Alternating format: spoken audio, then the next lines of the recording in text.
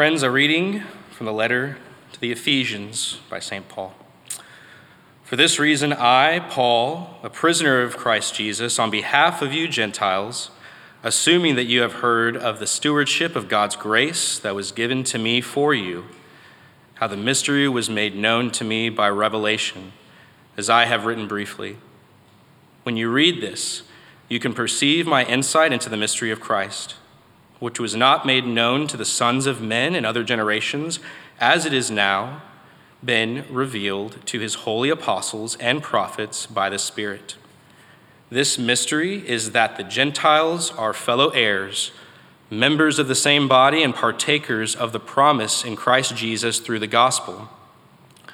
Of this gospel I was made a minister according to the gift of God's grace, which was given me by the working of his power. To me, though I am the very least of all the saints, this grace was given to preach to the Gentiles the unsearchable riches of Christ, and to bring to light for everyone what is the plan of the mystery hidden for ages in God, who created all things, so that through the church the manifold wisdom of God might now be made known to the rulers and authorities in the heavenly places. This was according to the eternal purpose that he has realized in Christ Jesus our Lord, in whom we have boldness and access with confidence through our faith in him. So I ask you not to lose heart over what I am suffering for you, which is your glory. The word of the Lord. Thanks be to God. Give the king your justice, O God, and your righteousness to the royal son. Righteousness and your people with justice. Let the mountains bear prosperity for the people, and the hills in righteousness. May you defend the cause of the poor people, give deliverance to the children of the needy, and crush the oppressor. May they fear you while the sun endures, and as long as the moon throughout all generations. May he be like rain that falls on the mown grass, like showers that water the earth. In his days may the righteous flourish, and peace abound, till the moon be no more.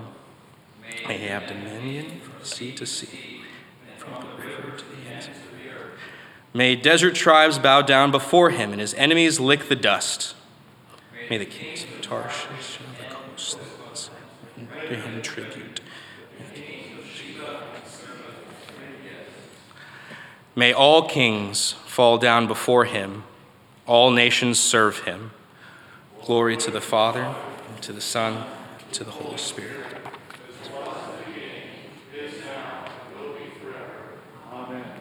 Please stand for the reading of the gospel.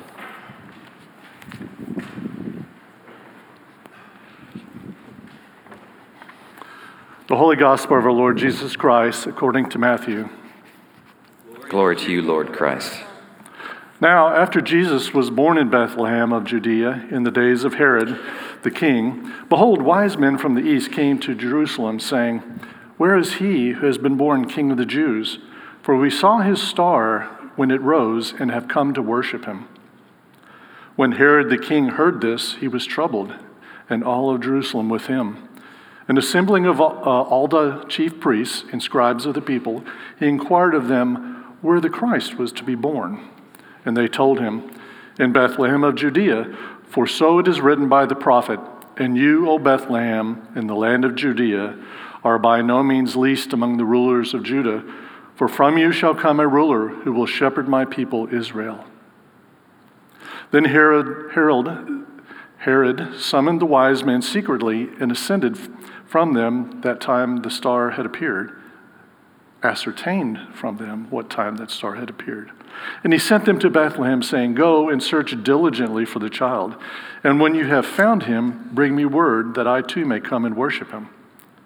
After listening to the king, they went on their way, and behold, the star that they had seen when it rose went before them until it came to rest over the place where the child was. When they saw the star, they rejoiced exceedingly with great joy. And going into the house, they saw the child with Mary his mother, and they fell down and worshipped him. Then, opening their treasures, they offered him gifts of gold and frankincense and myrrh. And being warned in a dream not to return to Herod, they departed to their own country by another way. The gospel of the Lord. Praise to you, Lord Christ.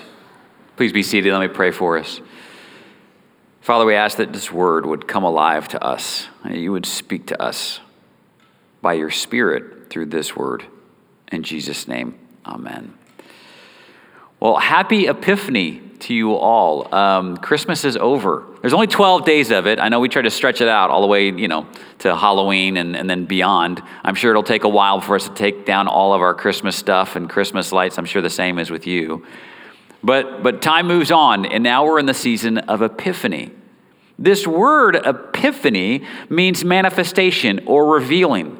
Last week we talked a little bit about this with Christ's baptism, that at his baptism, John the Baptist baptized him, he comes up out of the water, and then the full Trinity is there to confirm who he is, the Father and the Son, of course, and of course the Spirit descending like a dove. And it was a revelation to John the Baptist, his disciples, and the disciples of Jesus, and all that were watching him, that this was the manifestation or epiphany of Jesus. Well, this story of the three wise men or the three kings, or however many they are, is a continuation of that epiphany. And so this is a typical time when we would preach about Matthew chapter 2. The only gospel, by the way, that has this story. These three kings, these three magi, these three astronomers from the east. And here's something that just popped into my head and heart this week when I was reading this. And it was such a conviction for me, not the least of which because there are times like this, maybe even this week for you, where this is so important for me to hear and know. That the same power that moves the cosmos, the stars in the heaven, that power truly is the love of God in Jesus Christ. None of it is by accident or by chance. Call this the providence of God or the will of God or the script of history. Did you know that in Hebrew there is no word for coincidence? Right? I know there's probably skeptics among us that would see something that would happen in history. Maybe even these prophecies that Matthew is so excited to tell us were fulfilled in Jesus, as if they were just coincidence or happenstance or luck, or maybe even worse, a manipulation of Jesus and people who wrote the Bible to trick us. But Matthew, especially this gospel, is full of these Old Testament fulfillments, these scriptures, these allusions.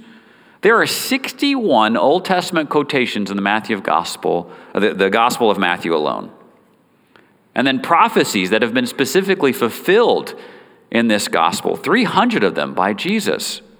But even more than that, Matthew makes all these kind of connections that don't take a specific scriptural verse cited. Take King Herod, for example. We read about him here. We know what happens next, or you probably remember the story. Herod gets freaked out. He's not interested in worshiping Jesus. No, he wants to eliminate him because of his own power and place. And so he slaughters children. And it reminds us of exactly what happens with King Pharaoh long ago. He did the same thing. And here's Egypt playing itself out again, and Jesus going to Egypt and sojourning there and then coming back, just like the Israelites did. And so there too, you have this Old Testament illusion and shadowing being fulfilled now in Jesus himself. So like we talked about last week, the identity of Jesus, there's the speculation that comes about to me, and I know this is on this side of my eyes being opened and my heart being made new and me being given the truth by God through his word and by his Spirit, but it seems silly to me that people would speculate, who is Jesus?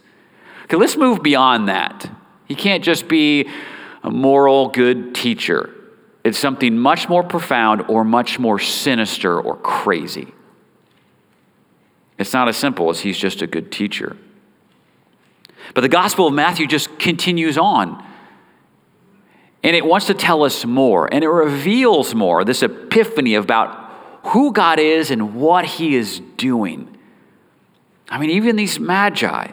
But he's revealing himself, as we've just read in some of these other passages this morning. But listen to these words from Paul in 2 Timothy. God saved us and called us to a holy calling, not because of our works, but because of his own purpose and grace. There that word is purpose again, is providence, which he gave us in Christ Jesus before the ages began, and which now has been manifested. There's that word again. Revealed, this epiphany, has been manifested through the appearing of our Savior Christ Jesus, who abolished death and brought life and immortality to light through the gospel. It is the love of God that is moving this along. He has purpose, and he's revealing it to you and me because of his love. There's an old myth that once some men were digging a well and came upon a great flat stone. It was, they discovered, the foundation stone of this world's realm. So they decided to lift it up and see what lay beneath. And do you know what they found? They found love. That's how the myth goes. But it's pointing to a truth, that the foundation of the creation of this world is love. Love of the Creator, the love of God. And that's the purpose of this revealing of who Jesus Christ was. And Matthew is trying to demonstrate that this has always been the plan of God.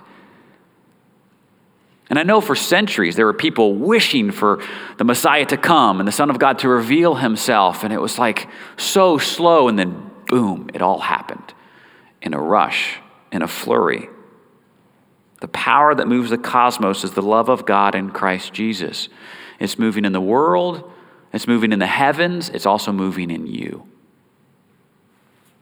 We see it moving in the heavens because of this Star of Bethlehem. What was it?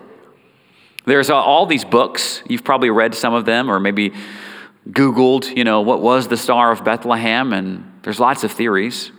Lots of smart, scientific-y type people, is that the right word? Who look at the stars, and they can actually go back and look to see what eclipses were happening, what stars were in the sky, what time of night. I mean, it's bizarre and amazing. But what I think it's important to not miss is that there's something miraculous happening here in the story that I don't think can be easily explained by just looking back through time and saying, oh, the star Regulus was here and the moon was... Look what happens. And we just read this in verse 8, verse 9. And listening to the king, they went on their way, and behold, the star that they had seen when it rose went before them until it came to rest over the place where the child was. You have to understand, where Jerusalem is and where Bethlehem is just a few short miles. I've been there. It's a bus ride. It's a day's walk. And so for this star to be in one place, guiding them from wherever they were from the east, from Jerusalem to Bethlehem, is not some sort of far-off, distant cosmic thing, but a cosmic thing that has come down close. It's local. It's made itself clear. And not just we're in the right region or we're in the right state or what. This is the town of Bethlehem. It leads them to a home in Bethlehem where there's a young child and a family living. And they immediately kneel down to worship. There is no doubt. This can't just be some sort of weird thing happening way up in the cosmos. It's come close. And why has God drawn these magi, these kings, these philosophers and astronomers to this place? Well, I don't know how you can see anything else but see the love of God playing out. Because they even give them a dream to avoid danger on the way home. So this isn't just God using some magi or some wise men from the east to have an epiphany and to reveal himself. He's continually loving upon them. These are not, I assume, Jewish folk. They're strangers. They're foreigners. Unlike the baptism, which was a kind of an epiphany, of course, a manifestation of who Jesus is. That was to the Jews and the people of the Jewish realm. But here it's foreigners. I can't even pronounce this correctly. It's like God has expanded this. This is for all people. Even very strange people. I mean, just imagine in your mind, I'm sure you have, and you probably have nativity scenes of what they must have looked like. Very different than the people in Palestine or Israel or whatever. Different from King Herod, I'm sure. And so God appears to them in a dream, demonstrating his love to them. He's using the cosmos and the mysterious parts of our world. And even today, he's still doing the same thing. There are stories, you can read about tons of them, about people encountering Jesus or images of God in dreams, in visions. I'll share two of them with you. A woman recently had left the Muslim faith, but she was full of hatred and suspicion of Christians living in the East. She didn't know what to do. She asked God for help. One night she had a dream where she saw a shepherd walking about an empty tomb with a staff. The shepherd walked around it a few times, and then he headed directly toward the woman. He had in his hands a loaf of bread, which he broke and offered to her. And as he did, he said to her, "Take, eat.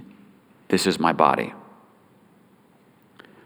The pastor who was sharing the story revealed that the woman knew nothing of Christianity except for what she had been told from, some of the angry people in her world. He showed her in the Bible where Jesus had said those very words. And the woman accepted Jesus Christ as her Savior and continues to serve him to this day. Or how about this story? This is from a Persian pastor who relays this. A guy came up to me and said during the night he saw someone dressed in white raise his hand and say, "Stand up and follow me." This Persian man is dreaming this. And the Persian man said, "Who are you?" And the man in white replied, "I am the Alpha and the Omega. I am the way to heaven. No one can go to the Father except through me." And so this Persian guy goes and asks the pastor, the only pastor that he knew, said, "Who is he? What am I going to do? Why did he ask me to follow him? How shall I go? Tell me." And in response, the pastor held out his Bible and asked, "Have you seen this before?" And the man said, "No." "Do you know what it is?" He said, "No." The pastor then opened to the book of Revelation and read these words, "I am the Alpha and the Omega, the beginning and the end." And the man started crying and said, "How can I accept him? How can I follow him?" And so the pastor led him in a prayer, and he turned his life over to Christ and knew immediately, of course, that he was in danger because of where he lived. But it's a sign that God moves the cosmos and moves in mysterious ways in our lives and in this world because of love. There's another passage in the book of Revelation, chapter 3, that says this, "Behold, I stand at the door and knock. If anyone hears my voice and opens the door, I will come into him and eat with him and he with me." This is Jesus. He's not just using people to highlight his son, but his son is the foundation of the world. And so he loves even these magi, even these wise men, even these men and women that you and I don't know who live in darkness in other parts of the world. And he's reaching out to them because they are his sheep and he loves them. Mission Frontiers, just one final thing, has reported that out of 600 Muslim converts that they've talked to, 25% experienced a dream that led them to their conversion. Now, I don't want it to just sit there with you, because what's also true about that is 100% of them ended up talking to some Christian and was guided by some pastor or some missionary or someone to lead them to Christ. God is still using you and me, of course. You and I are not out of the path there. But God's love and his providence also moves the Herods of the world.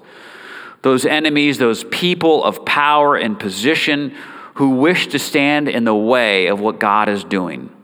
The way in which Jesus relates to the world and operates his ministry is a profound contradiction to the prevailing ways that the religious and political leaders of any age do things.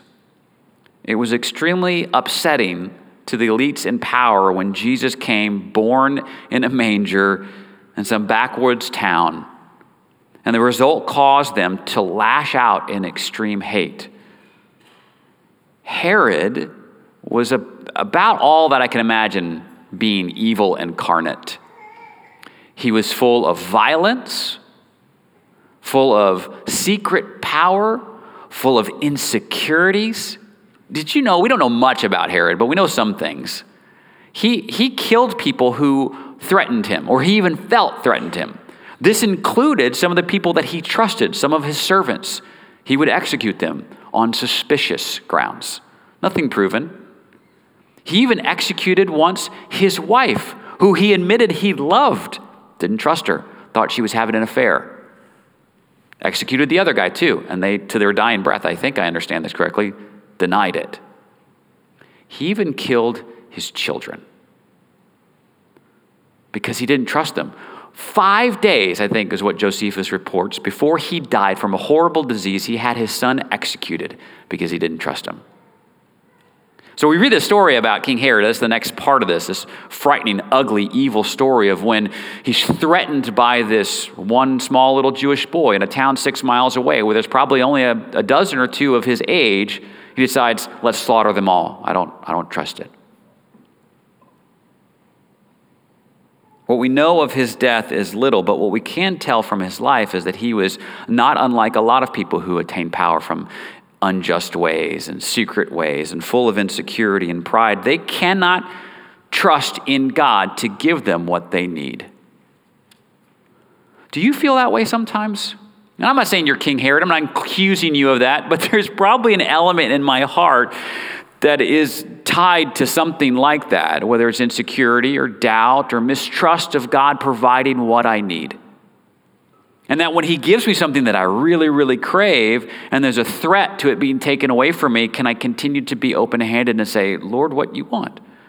I'm reminded of Job, of course, who was a man after God's own heart and was given so many things, and Satan tempted him and said, God, if you take away the things that you've given him, he'll forsake you. But Job, to his everlasting credit, remained faithful. And that even when the things that God had given him were taken away, he did not abandon his faith and trust in God. I want to be like that. Not like King Herod at all. But God moves the Herods of the world to still continue to bring about his providence. They don't truly stand in his way, do they?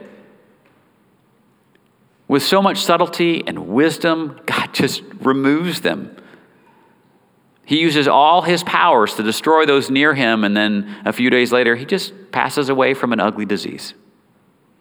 There's a strange lunar eclipse, I think that night, that Josephus talks about.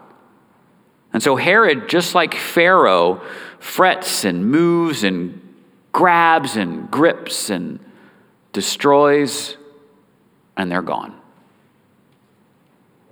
But God's work moves forward. God uses the pride of Herod to complete the move of God's people out of Egypt. He doesn't just ignore them. He uses their frenetic movements to actually accomplish his will.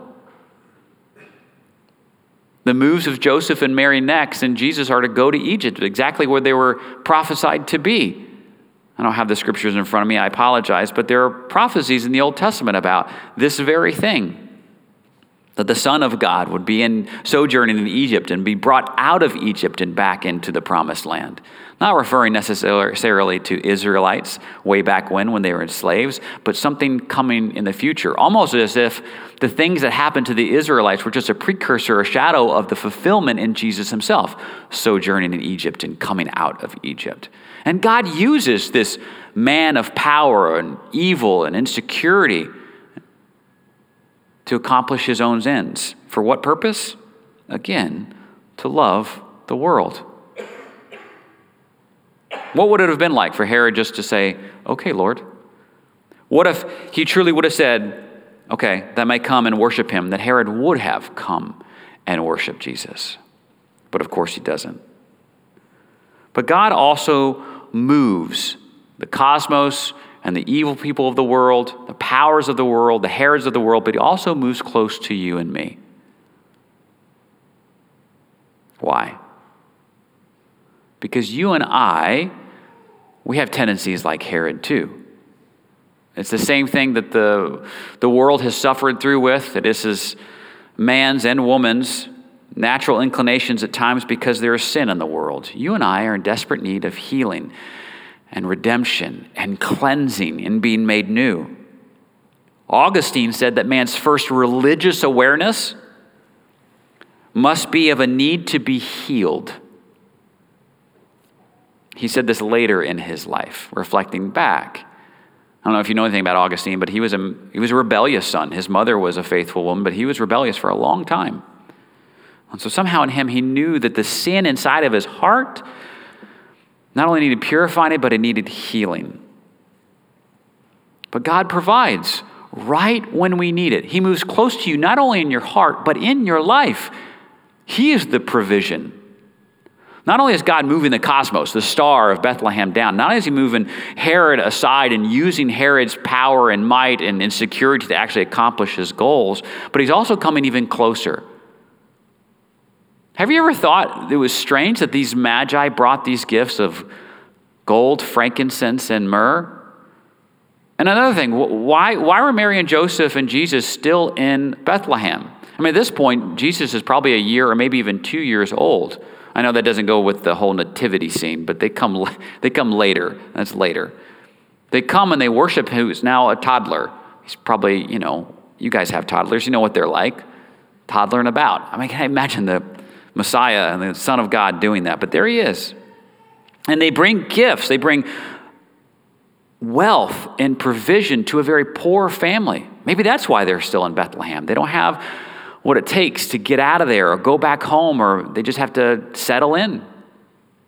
And all this things happened at once where the gifts are coming and Herod's freaking out, and then he gives this kind of ultimatum or this pronouncement of killing all these young people, and then they have to go and they have to flee. But how would they have done that if these gifts hadn't come to them? You see how this call from God of these magi, moving the cosmos and moving Herod to bring them here, was also provision for Mary and Joseph to do the necessary thing. That in the nick of time, they were given what they needed to do what God asked them to do. Isn't that so like you and me when there are things that we have to have done, and we're straining and we're full of anxiety of God's provision, and then it comes in the nick of time? Like Gandalf on top of the hill with the armies of Rohirrim coming and saving in the nick of time. I'll tell you just a personal story real quick, just to end it there. There was a time in my ministry working with Philip and the Anglican Mission, and All Saints has been amazing, but there was a time not too long ago when I was like in a season of kind of depression. I don't know how else to describe it. I was really just bent out of shape and hurt and tired. And out of the blue, Bishop Philip texted me and said, hey, I want to meet with you this week. And this was like a Wednesday afternoon or a Thursday. There wasn't much time left. And I was like, okay, maybe tomorrow. And I have all this baggage from other experience of having, your boss kind of text you and say, we need to meet this week. I'm like, shoot. You know what that's like. But that's not the way he operates at all, if you know anything about him. And I've over the years come to learn it. But this is one of those moments where I learned who he was. He came and all he wanted to do was check in with me and hear from me how I was doing. Who does that? As a boss, I mean, He comes in and he checks with me, and then when he realizes where I'm at, and he can see it on my face, he decides he wants to just encourage me, and he does. He says some things that I'll never forget. How proud he is of me, like a dad would do. And then he prays over me, and he blesses me. And I thought to myself after that, I was like, that was just in the nick of time. I needed that. I didn't know I needed that. But that suddenly brought to mind how amazing God is to provide for you and me. And of course, there's all sorts of other stories you could probably tell about things like that and people in your life, or finances, somebody dropping off a check, or a meal. Maybe you had a hard day and somebody just says, hey, I bought a meal for you. You're like, I didn't know what we were going to do for dinner.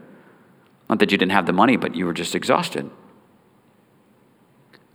So we don't need to worry at all about any of this stuff. But like the Magi, that we would live in such a way that we would just follow his signs, which, by the way, are undergirded by his love, that we would trust in his visions for our life, and then wait to be guided, and know that whatever we need will be provided for in the nick of time. When you think about Epiphany, what's profound about this is that God's not just saying, here I am, but he's saying, here's my love, and here's what I'm like. And the story of Mary and Joseph and the Magi and Herod is exactly that. It is God revealing himself to us, his character, his faithfulness, and his love. And it doesn't matter who you are.